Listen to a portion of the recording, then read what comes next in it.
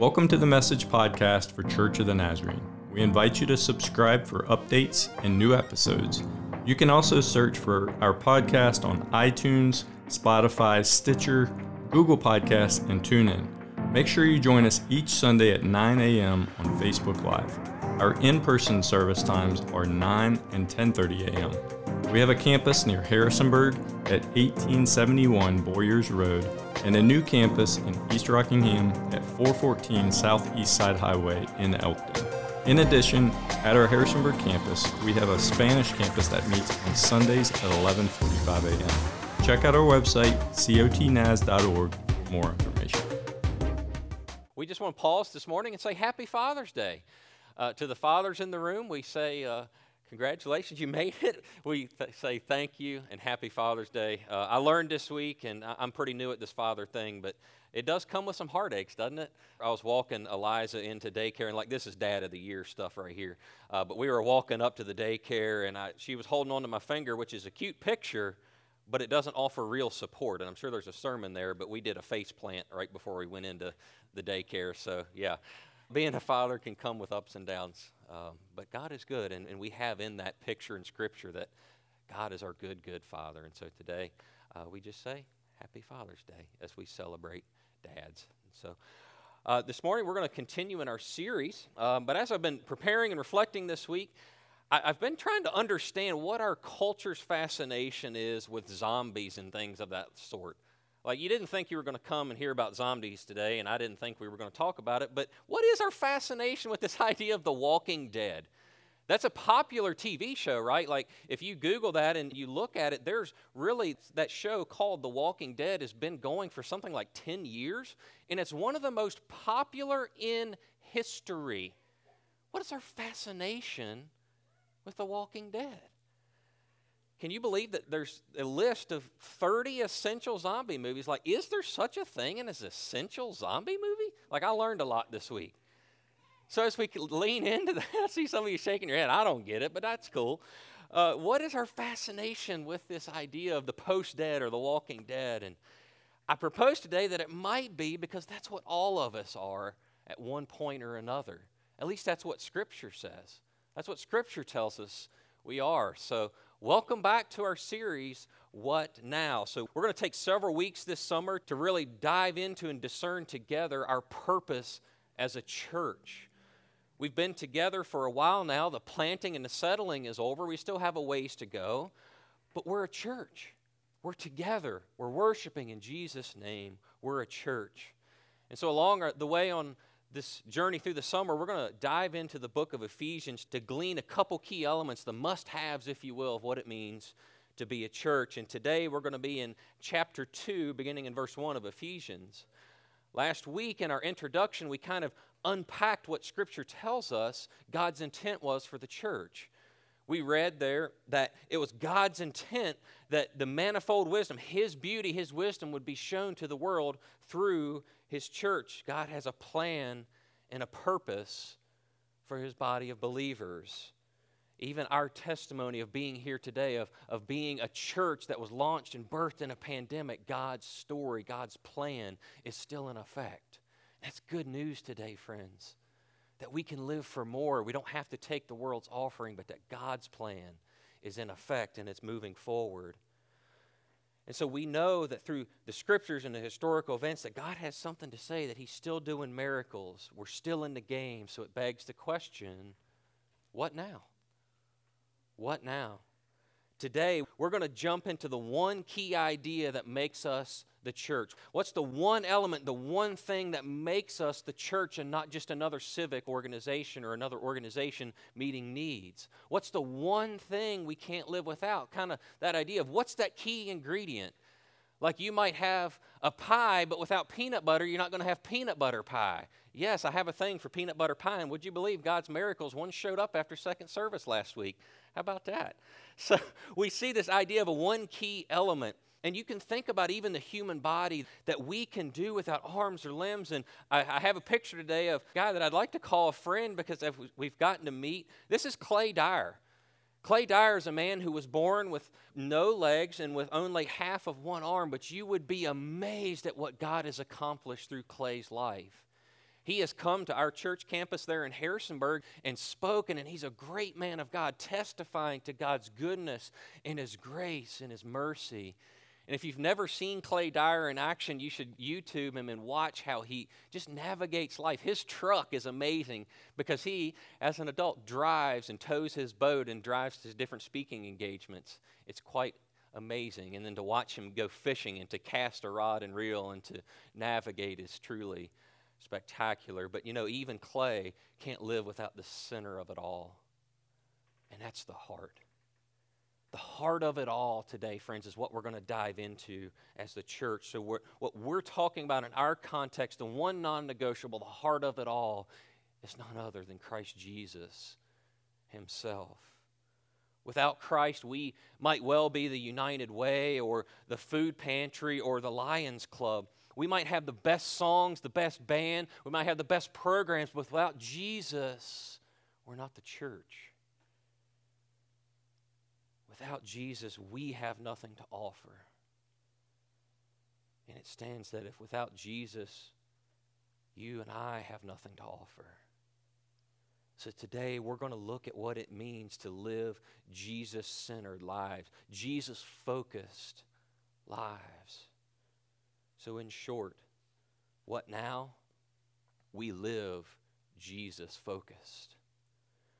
So as we jump in today, if you were to look through the New Testament copy of Scripture and you were to look for the word for the church, you're going to see it used in many different contexts. And much of the New Testament is written in the Greek language. It's very complex, it's intricate, and there's a great study there in understanding some of those words and their meanings. And the word for church in the New Testament is no different here.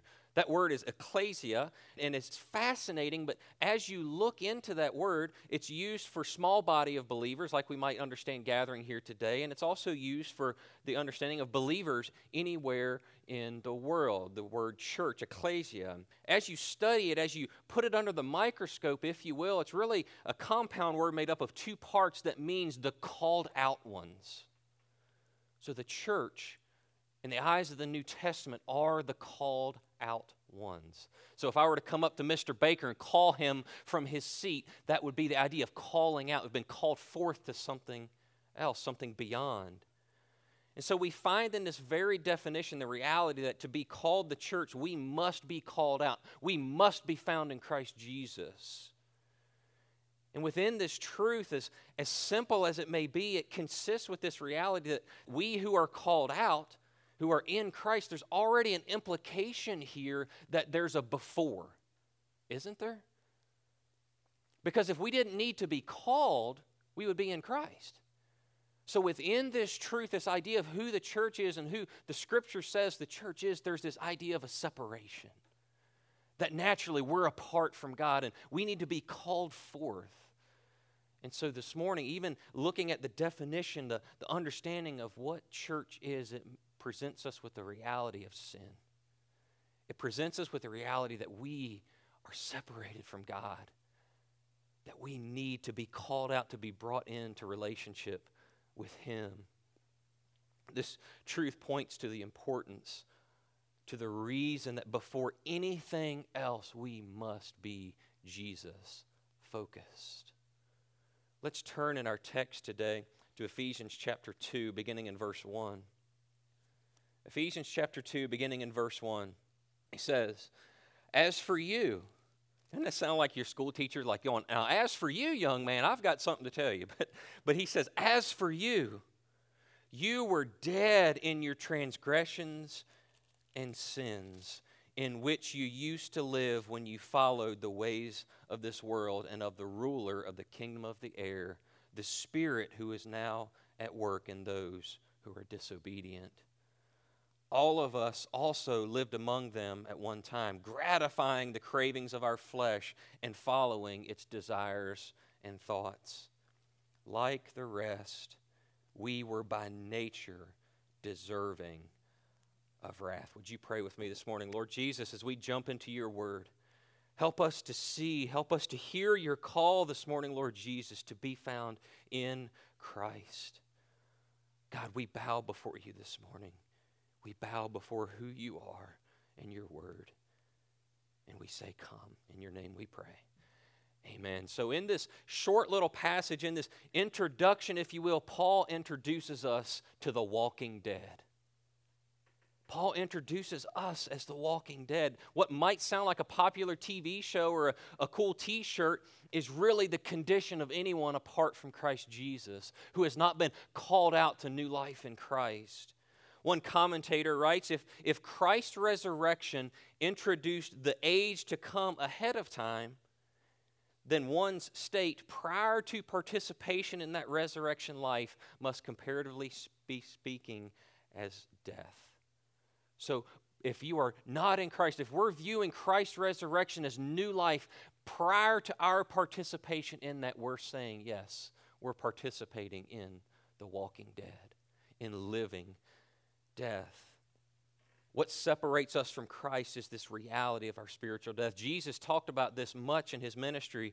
In John chapter 5, verse 24, he says this. He says, "Very truly I tell you, whoever hears my words and believes him who sent me has eternal life and will not be judged, but has crossed over from death to life." You see, there's that definitive action of crossing over from death to life. As Paul had introduced us, you were dead in your transgressions and sins. And as you unpack that meaning there, transgressions and sins are both the cause and the manifestation or display of the death that's within us. It's because we have sinned that we are dead, and it's because we are dead that we continue to sin. You see that relationship there. Trespass or transgression gives this idea of being off the path or to slip or to fall. And the word sins there is an idea of missing the target. If you would think of an archer drawing the bow to hit bullseye and missing the target, that's the idea of sins, is that missing the target. The reality of being spiritually dead comes with it with some of these same implications that you might find if we were evaluating being physically dead or physically deceased. When we are spiritually dead, our senses are not quickened to the things of the Spirit. We do not discern right from wrong as we should. We're not growing or reproducing in things of the Spirit. We're not responding to the things of God, and we're not responding correctly to the things of the world.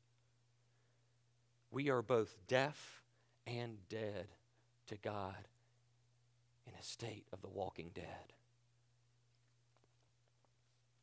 Paul goes on, he says, you followed the ways of this world and the ruler of the kingdom. So you have this idea of ways of this world, and there's also a ruler of these ways, a ruler of the kingdom of the air, the spirit who is now at work in those who are disobedient.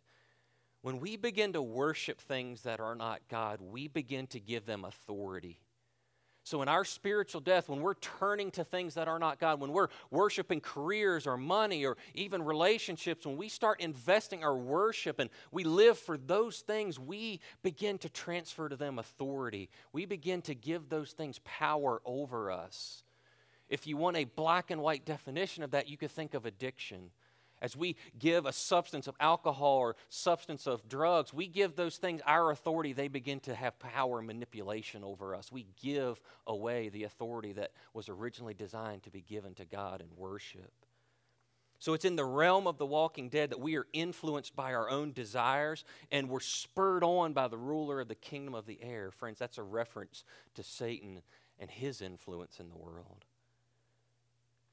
You might think of this idea of the course of the world like floating down the river. I mean, it's river season, right? The water's warm, the fishing's good. If you were to go down here to the Elkton boat landing and you were to put on in an inner tube and you were to float to Shenandoah, the current of the river is going to pull you on. It's going to gently bring you forward. Gravity is pulling that water downhill towards Shenandoah, and you're going to go leisurely along. And in an inner tube, you don't have much influence, right? You're kind of just subject to whatever the current is. There's going to be fast paces, there's going to be slow places. But you're subject to the current. In our lives, we're subject to the current and the course of the world influencing us as we go along. The latest desire, the latest trend always vies for our attention. It pulls us away. It's pushing us in the world's direction.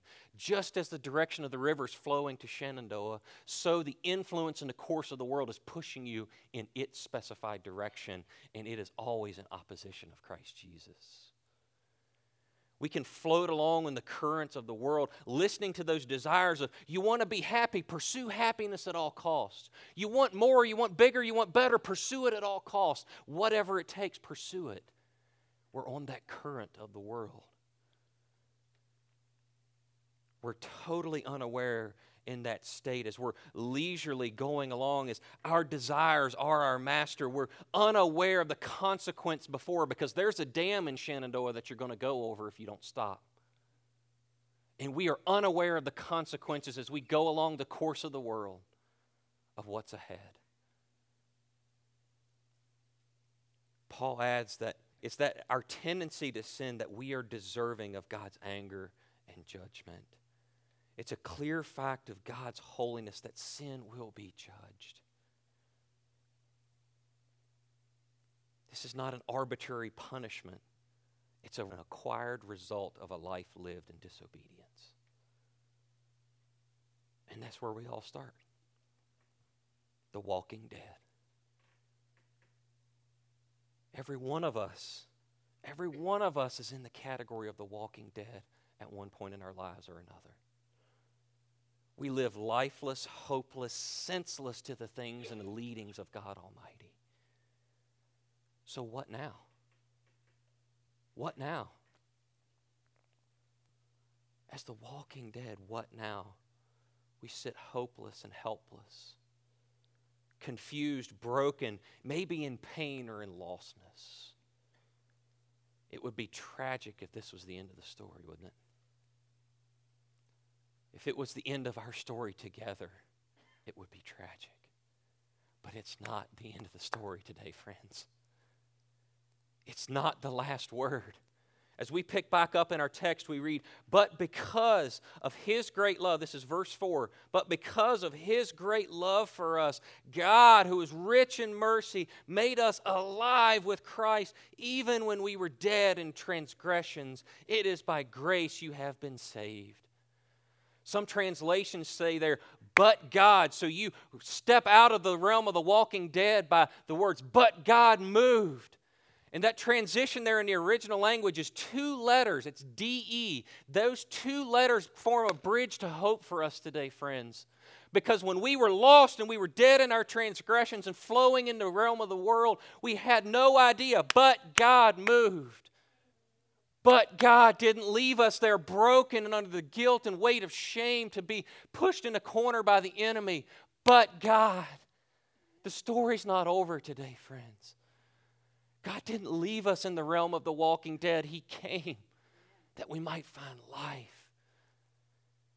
His grace are like the pads of a defibrillator shocking us back to life, breathing energy into us, His spiritual life. It's prevenient grace that calls us out of the realm of the dead. He's moving in advance of our response. Because remember, we're senseless. We're hopeless. We can't discern the things of God. It takes a move on His part to even awaken our consciences. That's grace. That's grace. The action of God's grace and mercy and His great love is to make us alive with Christ Jesus, to be awakened from our spiritual death, to have new life in Christ. Our senses are quickened to the things of the Spirit. Our discernment of right and wrong is quickened because we now have the author and perfecter of truth living within us in the life of Christ Jesus.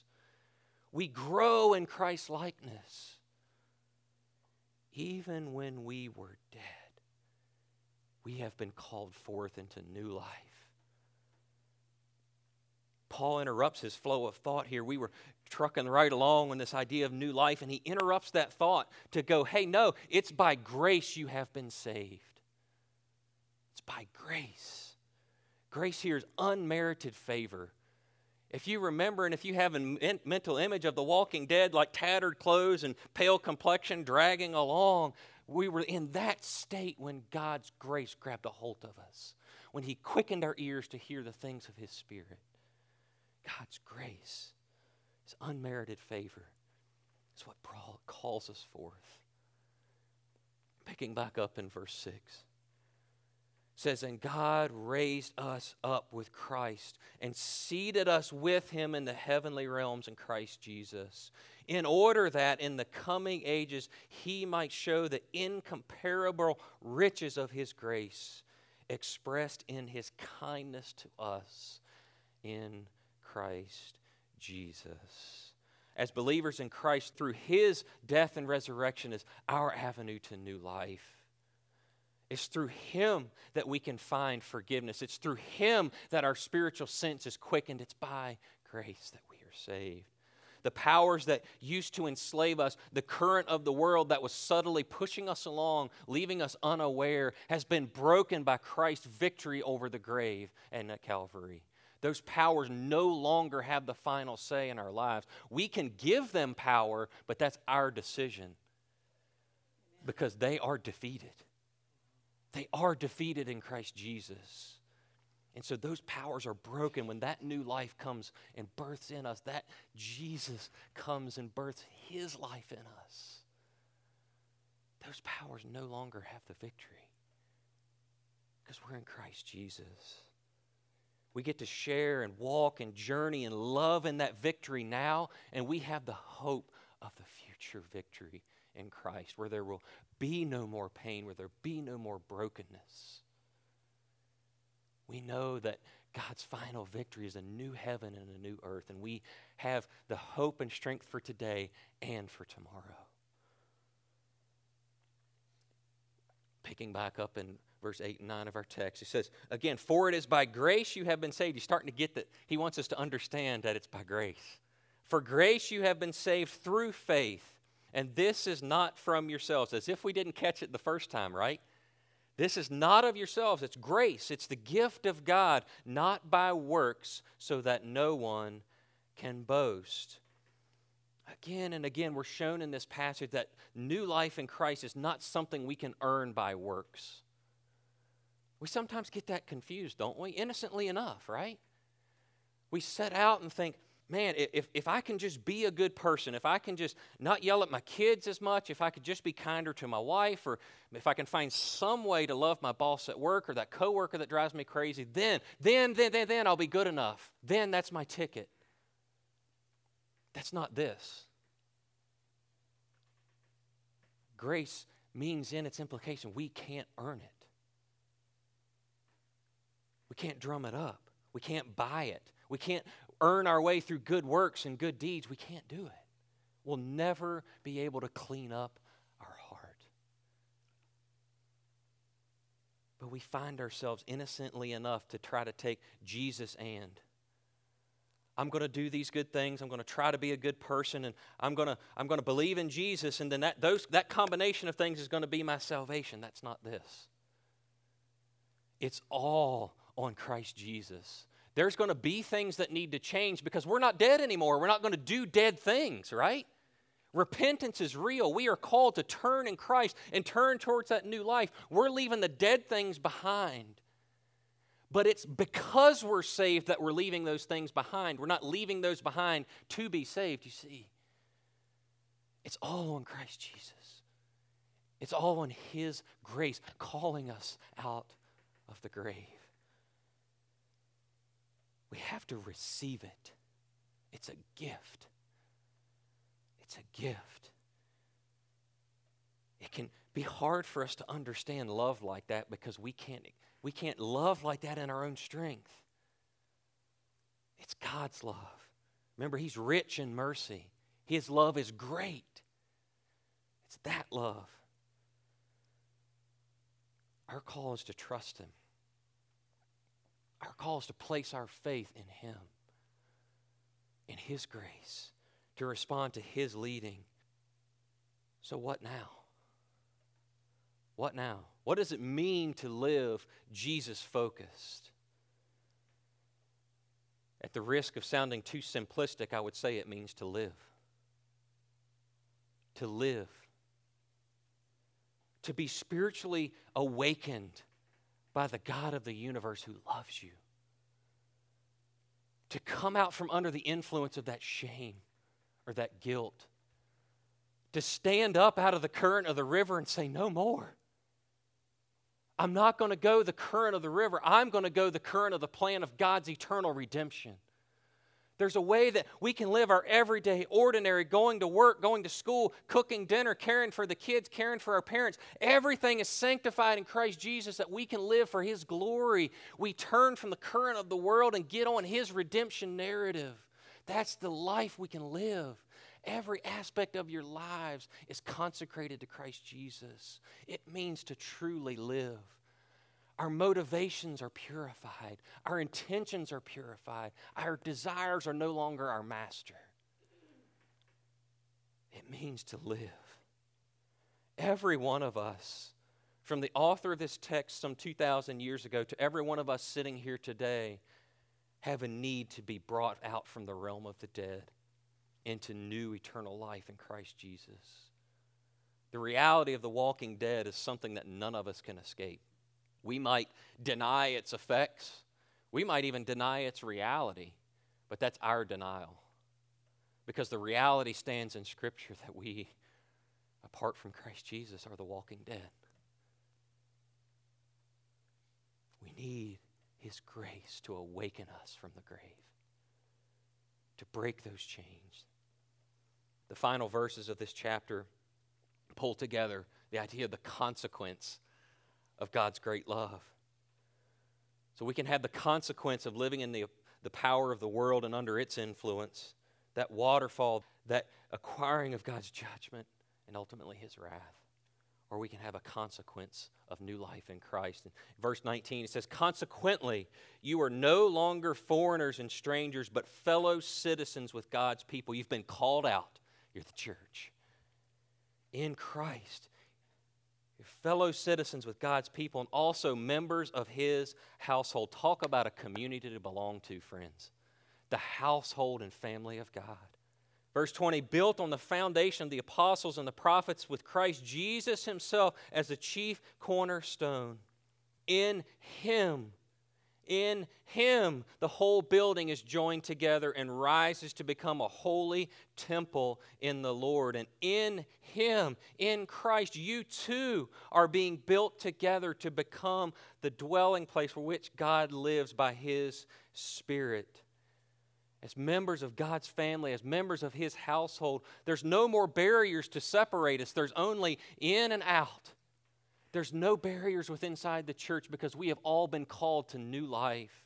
That's our identity. That's who we are as the church. That's the heart of it all, is to be found in Christ Jesus. And this temple language here, you have to think, put your Old Testament hat on for just a second. The temple was where God's presence resided. And in the Old Testament, you could only one special person, certain times of the year could enter into God's presence. But Paul's saying here that no, in Christ Jesus, we together are the dwelling place of the Most High God. The God that has created the universe that we understand and the five more we can't even see. That expansive God wants to dwell in our midst when we are in Christ Jesus. That's good stuff. Praise Jesus. Talking about being a part of a bigger story. I mean, we can have great plans, great careers, and all those things, but when you think about the God of the universe wanting to indwell us as we come together, that's a good story to give your life to. That's a good story. We're called together to be a dwelling place of God's presence. Anytime we gather together, anytime we go out to serve, a shameless plug, Best Week Ever, Vacation Bible School, serving at the food pantry, the car show, any of those things that we go do, we are going as hosts of the presence of the living God.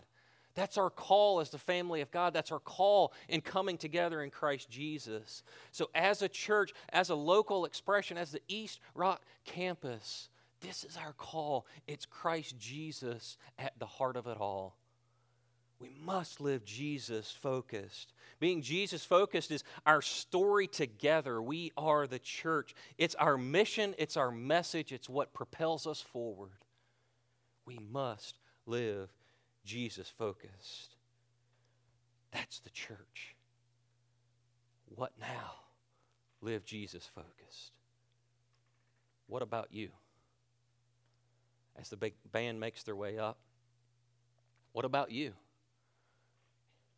I want to close today by extending an invitation, because to talk about the realm of the walking dead and to talk about and understand in Scripture, even in brief, the reality of new life and not open an invitation to receive it would be tragic. Because no matter where you are today, no matter how much you might resonate with the walking dead, the story's not over. The story is not over. That current of the world that's pulling you along that feels like you can't get out of it, there's a lifeboat coming, and His name is Christ Jesus. What about you today? What about you today? Is the walking dead for you? See, death really brings around a lot of its cousins and its relatives, and we understand that some of those cousins look like pain, brokenness deep within us. They look like lostness, like no sense of hope, no joy. All those things are cousins of death. Maybe today you're happily floating on the currents of the world. Yeah, that happens. That happens. We can float along pretty good, doing our own thing. You and your buddies, right? We get to do all the things we enjoy. We go and live by our own moral code. We're following whatever we want to do. We've got it all, right? You might make it your whole life before you ever hear the waterfall in the distance, but it's there. It's there. And friends, that's part of my story. See, sin was wrecking me, but it manifested in itself in me pursuing my own desires and my own wants. That's all I cared about. Now, sin can manifest itself in so many different ways and through each individual person. I mean, it can look like addiction. It can look like abuse. It can look like so many things, but sometimes it looks like a good time, doesn't it? That was my story. But the reality of the walking dead is that we're under that influence. We might feel like we're in control. It might look like we're in control, but the reality is we're on an inner tube going places we can't control. Do you want to receive life today? Do you want to receive life today? You know, I believe the lie that this new life idea was all about things I couldn't do. Because I liked my dead stuff, right? I was having a good time. All I could see, the enemy blinded me because all I could see was what I couldn't do anymore. Friends, that was a lie. Because the invitation to life in Christ Jesus is to live for His story. There's going to be some things that change because we're not dead anymore. But the invitation is to life. It's to live for His eternal purpose. Because the work we accomplish, the things we do, the worship now will go on for eternity in His kingdom. I'm going to ask that every head would bow and every eye would be shut, and that we would just pause today for a moment of reflection. The invitation today is to receive the life of Christ Jesus. You remember, if we're in death, we don't perceive the things of God. We don't hear His call. So if you hear His call today, that's grace moving on your behalf. That's the God of the universe pleading with you, shocking you up from the dead, saying, come home. Step out of the realm of the walking dead and into new life in my Son, Jesus Christ. Friend, if that's you today, you can receive His life. If you pray and you are sincere before God and you're seeking forgiveness because you identify, Lord, I'm dead. I'm a dead man. I'm a dead woman in my transgressions and sin. If you ask for His forgiveness, He will forgive you. You ask Him if He will come and move into your heart, purifying you and taking up residence. He will birth His life in you. And you are brought into the family of God in that moment. It's not to be earned later, it's now. If that's you today, don't let this opportunity slip. You're here for a purpose. God's pulling on your heart. Will you wake out of the dead and come to new life in Christ.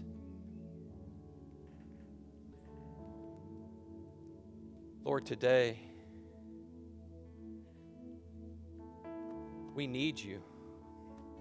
God, as we have been found the living dead, dependent on your grace to wake us up. God, we come before you and say, Lord, I'm a dead man. Transgressions and sin. I sin because I'm dead, and I'm dead because I'm sin. And Lord, that spiral and requires someone requires you to pull us out. And so, Lord, we come out today in response to your grace. Say, Lord, please forgive me. And if you have never invited the Lord into your life, maybe you've done that and you can look back, but you know you've slipped back into the realm of the dead. I want you this morning to pray and ask the Lord Jesus to come and fill your heart, to bring you into the realm of the living. If that's you today, will you just look up here at me? Maybe throw a hand up. It's not so I can call you out, it's so I can pray for you. The invitation is to life. There's going to be things that change, and it's going to change for the good. Because we serve a good, good Father. And so today, if that's you, welcome to the family. It's now that you're alive. Go forth and live in Christ's new life by the power of His Holy Spirit, because He doesn't just set us in new life and say best of luck to you. No, He fills us with His indwelling Spirit and says, I am yours and you are mine. And so, Lord, today we bow before you as, yes, the Lord of all creation in the universe, but Lord, we bow before you today as Lord and Savior. And it's in your name that we pray. Amen.